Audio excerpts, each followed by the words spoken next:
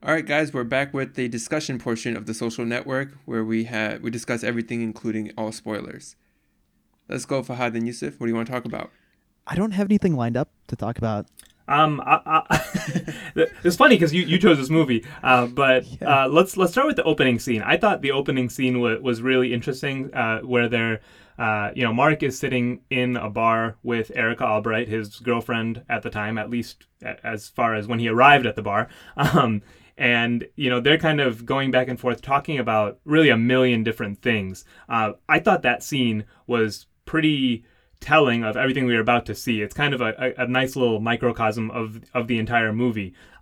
You get to see a lot of Mark's various traits, his motivations.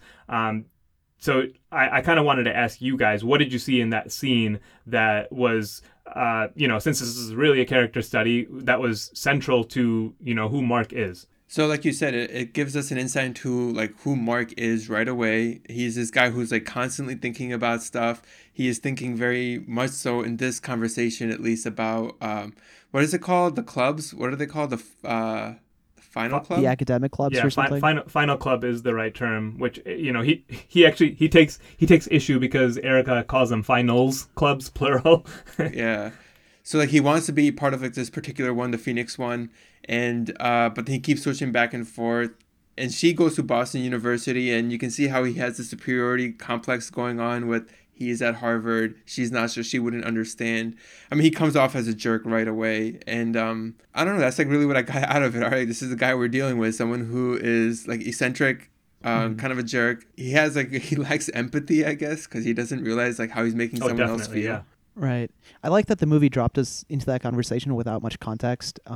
Initially, you feel like you don't know what's going on, and I think we're supposed to be in the shoes of Erica, because Mark is jumping topics in that conversation constantly, and she's trying to keep up with what he's saying. That conversation is so fast paced. I mean, they're just Yeah. Yeah, we're basically Erica in that scene, right? Right. Like we're figuring this That's guy a really good out. observation, because they're just talking past each other and weaving thoughts in and out and leaving them and then abruptly picking them back up at like an insane rate.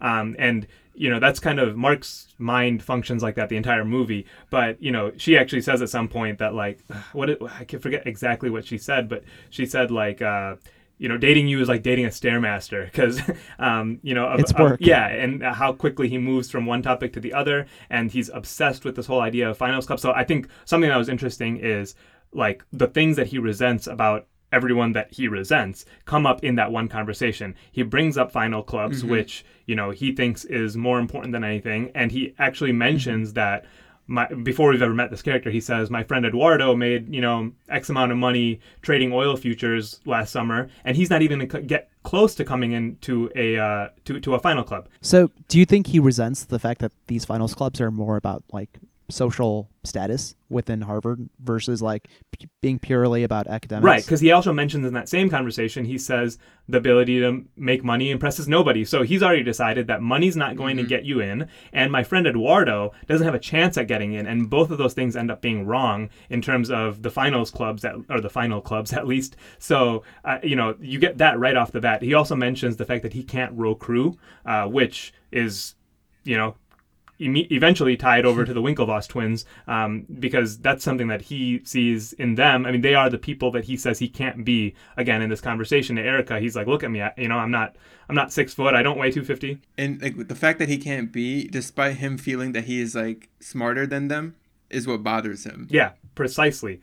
Like for him, it's like I belong there just as much, if not more so, because of what I have, but I can't be there because of like these social statuses or classes that exist. Right, and I mean this like comes up again later in the movie, where I guess they invite him into like the bike room, but they say they can't let him. They're in a final club. They're in the Pork, the one that he thinks is like the best of the best, and they won't let him past the bike room because he's not a member, and he actually does end up resenting that. That comes up again in kind of the deposition and all of that. So like just the fact that there's a barrier there is definitely something that bothers him. Obviously, I also thought it was interesting that it's in that scene where he says something to Erica about the fact that, you should care about this, because if I get into a final club, then I'm going to be taking you to all sorts of events, and you're going to be, meeting people that you wouldn't meet otherwise. And she just stops, and she's like, you would do that for me? And it's completely sarcastic, and he does not catch it at all because, again, he's a little bit disconnected in that sense. I like that you pointed out that initial conversation. And we only get one other scene with Erica, I think, right? Halfway through the movie, maybe. Where it's at the dinner table. Yeah, he runs into her again, and it's more of the same almost. I mean, she is, whipping sarcasm past him, and he is not catching half of it, and he's just trying to impress her with, like, look how smart I am. He even said, like, he says, like, oh, hey, I don't know if you've heard about this website that I started. And she's like, no, I haven't heard, and I don't care.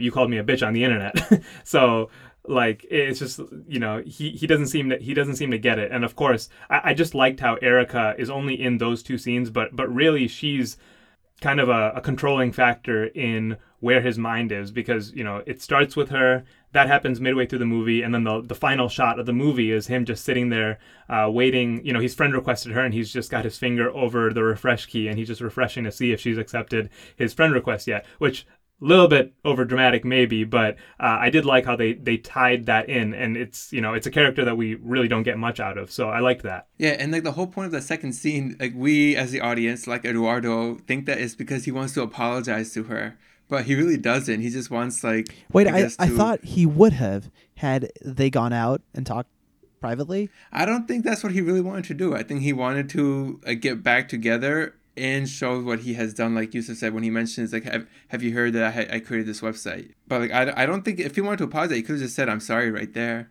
That's true. Because like I'm thinking like Eduardo there. Like he went there to apologize. Why else would you approach her? Like that's what a normal person would have done. But Mark exactly, is that's what a normal person. And he would doesn't do. seem to have any recollection of like the gravity of what he did to her, right? Because he's just jumped past it, and she's just like, Mark, you called me a bitch on the internet. She just keeps saying it like, and I like she has a line at that point where she says something like, the internet isn't written in pencil, it's written in ink. She's like, you have to get this through your head that like you did that. Like stop glossing over it. You know what I mean?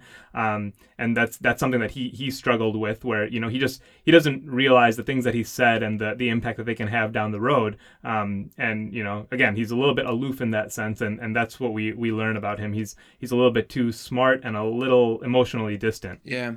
I wanted to ask, what did you guys think about the structure? Usually with any movie that jumps between timelines, like this does, we're seeing the past of him, the budding of Facebook, and then you have the deposition scenes where he's being sued for everything after the fact. Like, how'd you like the back and forth between the depositions and that? I don't know if I liked it that much, because in these sorts of movies where you have flashbacks, you're supposed to stay concretely in one timeline. I didn't feel like we were in one timeline of the depositions. Oh, yeah. Because we were actually switching back and forth between two depositions, and it didn't establish like a firm timeline there. Yeah, I was actually very confused with that too. Like, which deposition happened when, and where is this in the creation of Facebook? And so the Eduardo one, I can assume, happened after Eduardo's shares get diluted down to like 0.3% or whatever.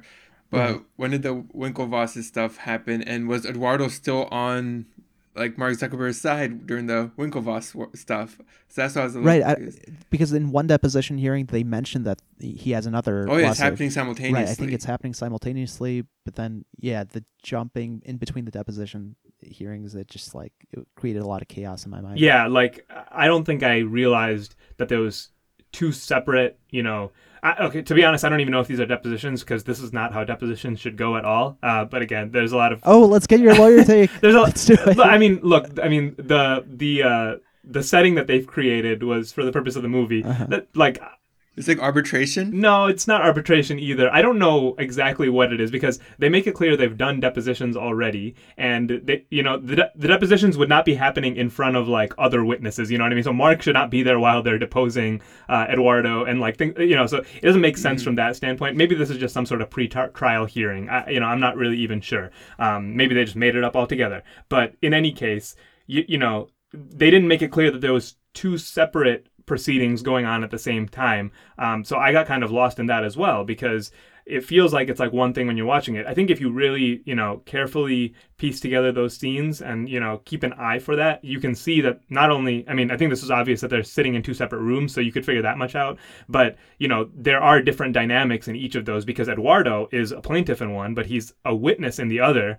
And, in that one, essentially, if you think about it, he wants to get money out of Mark for, his ownership in Facebook. At the same time, the Winklevosses are suing Facebook for a pretty large amount of money. So, in one, he's kind of going at Mark. In the other one, it's almost in his benefit to protect Mark a little bit, to protect his own investment, because he's better off making the Winklevosses look bad. So, because Facebook is his investment at this point. So you can kind of see that there's a couple times where he seems to just brush off comments a little bit and try to make Mark look a little bit better in the proceeding that I assume is for the Winklevosses lawsuit. Whereas the one involving him, he's freely talking about what a jerk Mark was. So I thought that was kind of interesting. But yeah, it's not very clear to the viewer on the first go. Yeah, I thought it was a little hectic going back and forth.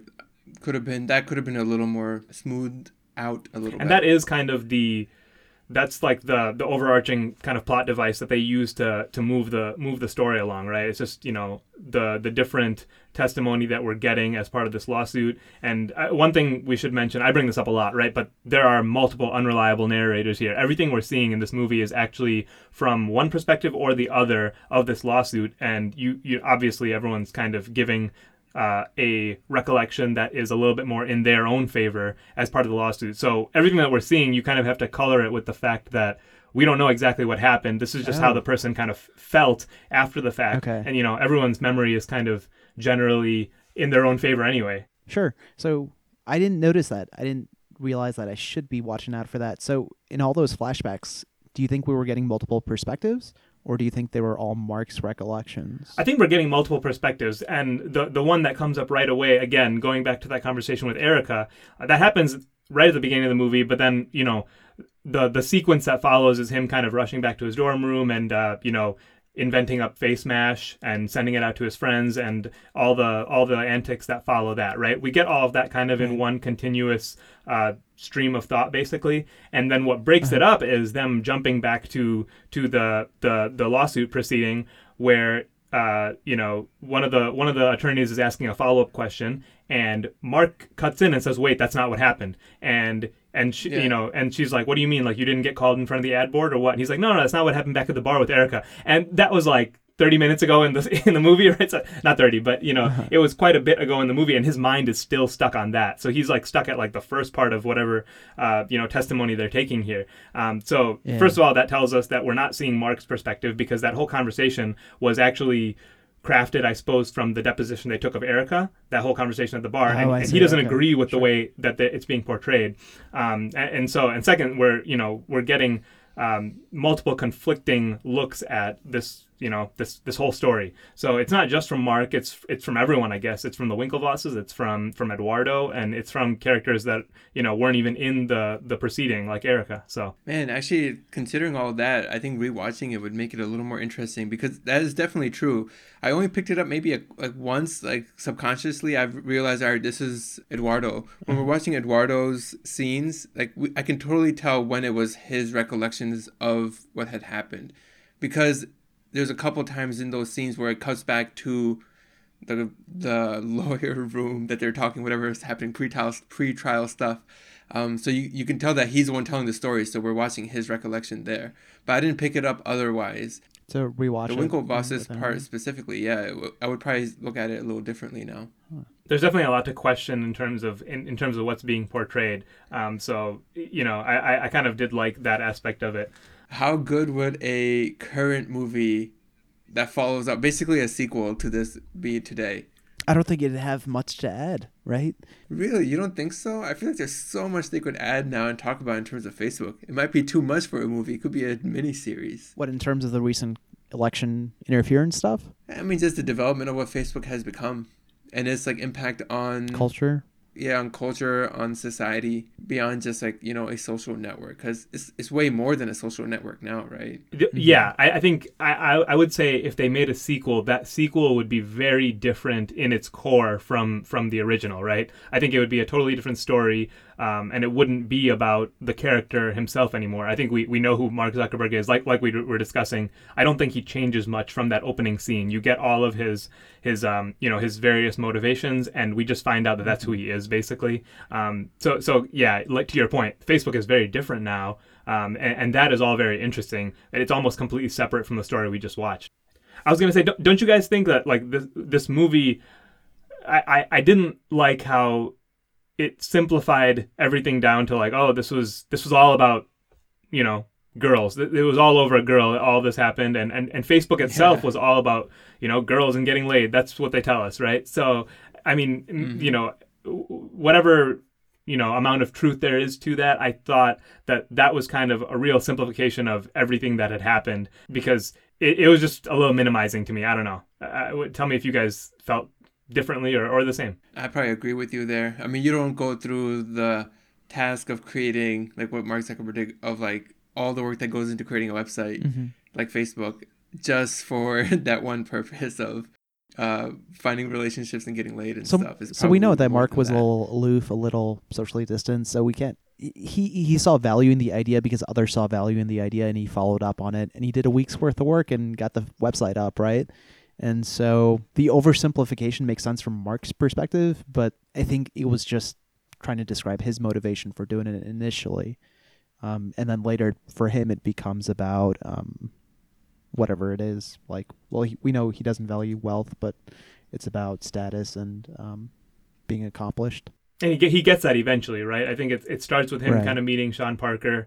I did like that shout, actually. The fact that Napster comes in. I don't know how accurate that is. I mean, I assume that part was true, that he did get in touch with the founder of Napster. Yeah, I'm assuming that's true as well. Yeah. And that. Yeah, I'm not sure which way it went, but no, I mean, I could totally see like an entrepreneur in Silicon Valley being like, hey, there's this website out there, let's go find it. Yeah, and I mean, that has a big influence on the actions that Mark takes, right? Because that kind of gives him some level of acceptance right there, which eventually, that goes off course as well. But that's why he ends up kind of severing his relationship with Eduardo. It's mostly under the influence of Sean Parker. Yeah, and he like looks up to Sean Parker because he's similar to him in the sense where it's a kind of rebelling against the system kind of thing, right? Which is what Sean Parker did with Napster.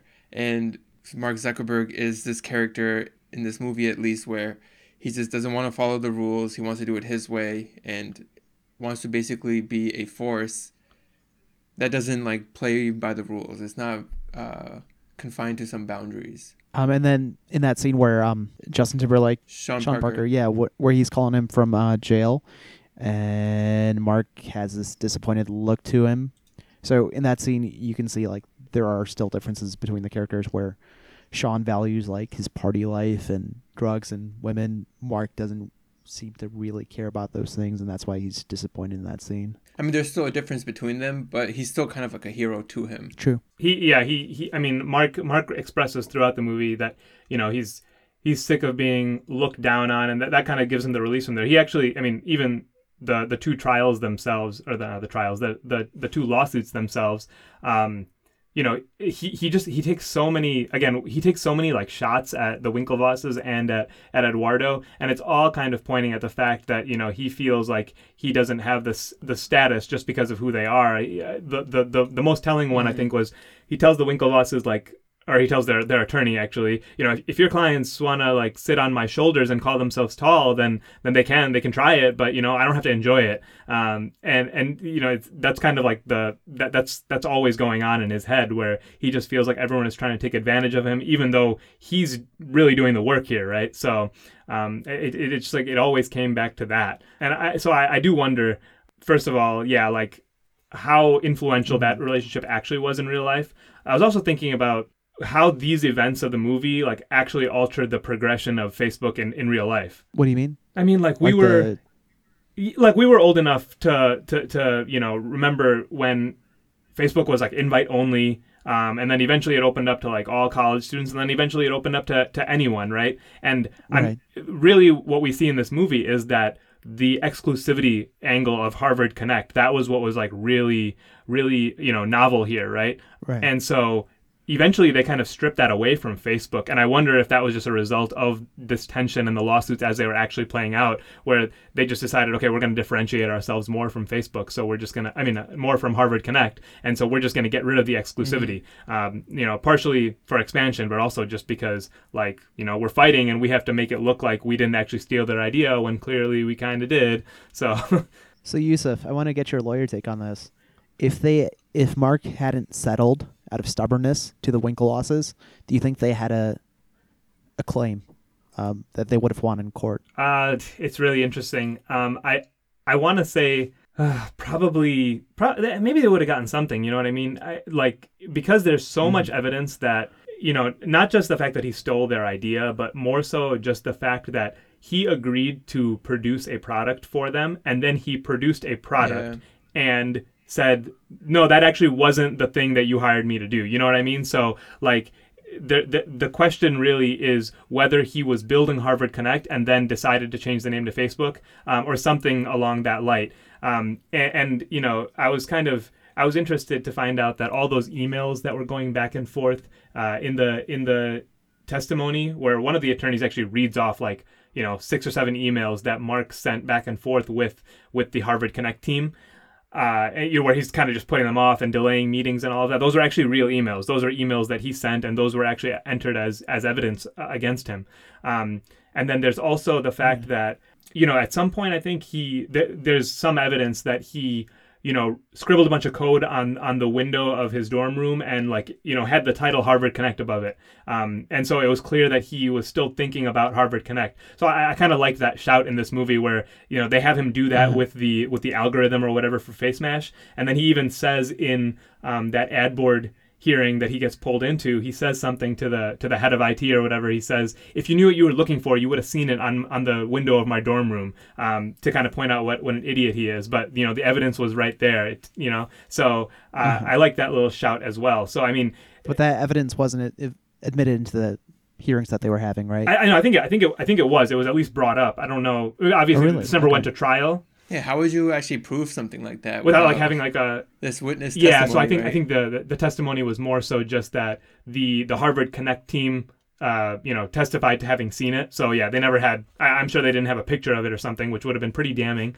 But you know, in any case, they end up settling, which is what most people do, especially someone with, you know, Mark Zuckerberg's class of a legal team. You know, advised him to do that, and it was a very hefty settlement in the end. You know, I think it was like $65 million or something like that. So, and they're still fighting it out. They're still fighting out the exact details of that. I think there's some question about. Do you know why, man? That? Because Eduardo, he made out pretty well with whatever he settled with, because he's worth $9.9 billion. Yeah, right I mean, so everyone kind of won in the end here, because Mark got his dream, he got his recognition, and he didn't really care about the money, I guess, right? So that should not be too much off his back. And you know, the others, they made their fortunes, right? Yeah, can't really feel sorry for any of the characters. So I think I did like this movie quite a bit when I was watching it. A lot of my scores maybe don't reflect that. Maybe that's good. I mean, the scores are a little bit more objective than my brain is, but like I did enjoy a lot of it. There was a lot of little, you know, there's a lot of little shouts, and there's a lot to enjoy about it, especially the fact that you can sit back and kind of process this with, you know, your own personal experience of Facebook and all of that. So yeah, I definitely did like that about it. Did you guys notice there was like a scene earlier in the movie where, you know, Mark flips open his laptop and he's logged into LiveJournal? You guys even remember that? LiveJournal was like, that was the thing before Facebook, right? That was like your personal blog. So like they had like little like old, you know, tech websites like kind of snuck in there. I like those little things about this movie for sure. I can't say that I was so involved in the social media stuff. Like I said, I got Facebook after. Yeah. You didn't have a Zynga account? I did have a Zynga account, but not really active. Never had a MySpace. Never was really. Even though Facebook, I didn't create it. I got my Facebook account in like 2009 or 10, right around the time this movie came out. All right, I think we're good, right? Do we have anything else we want to talk about? No, I'm good. I think we're all right. All right. So we're signing off here for The Social Network. We'll be back next week. Thanks for listening to this production of The Twice Over. If you haven't already, subscribe and follow wherever you get your podcast. And remember to support us on Patreon or by sharing the podcast with a friend. Feel free to contact us on Instagram, Twitter, or Facebook at The Twice Over, or email us at comments@thetwiceover.com. All of the music you heard is from Amerigo Gazaway. Check him out on Bandcamp and Spotify.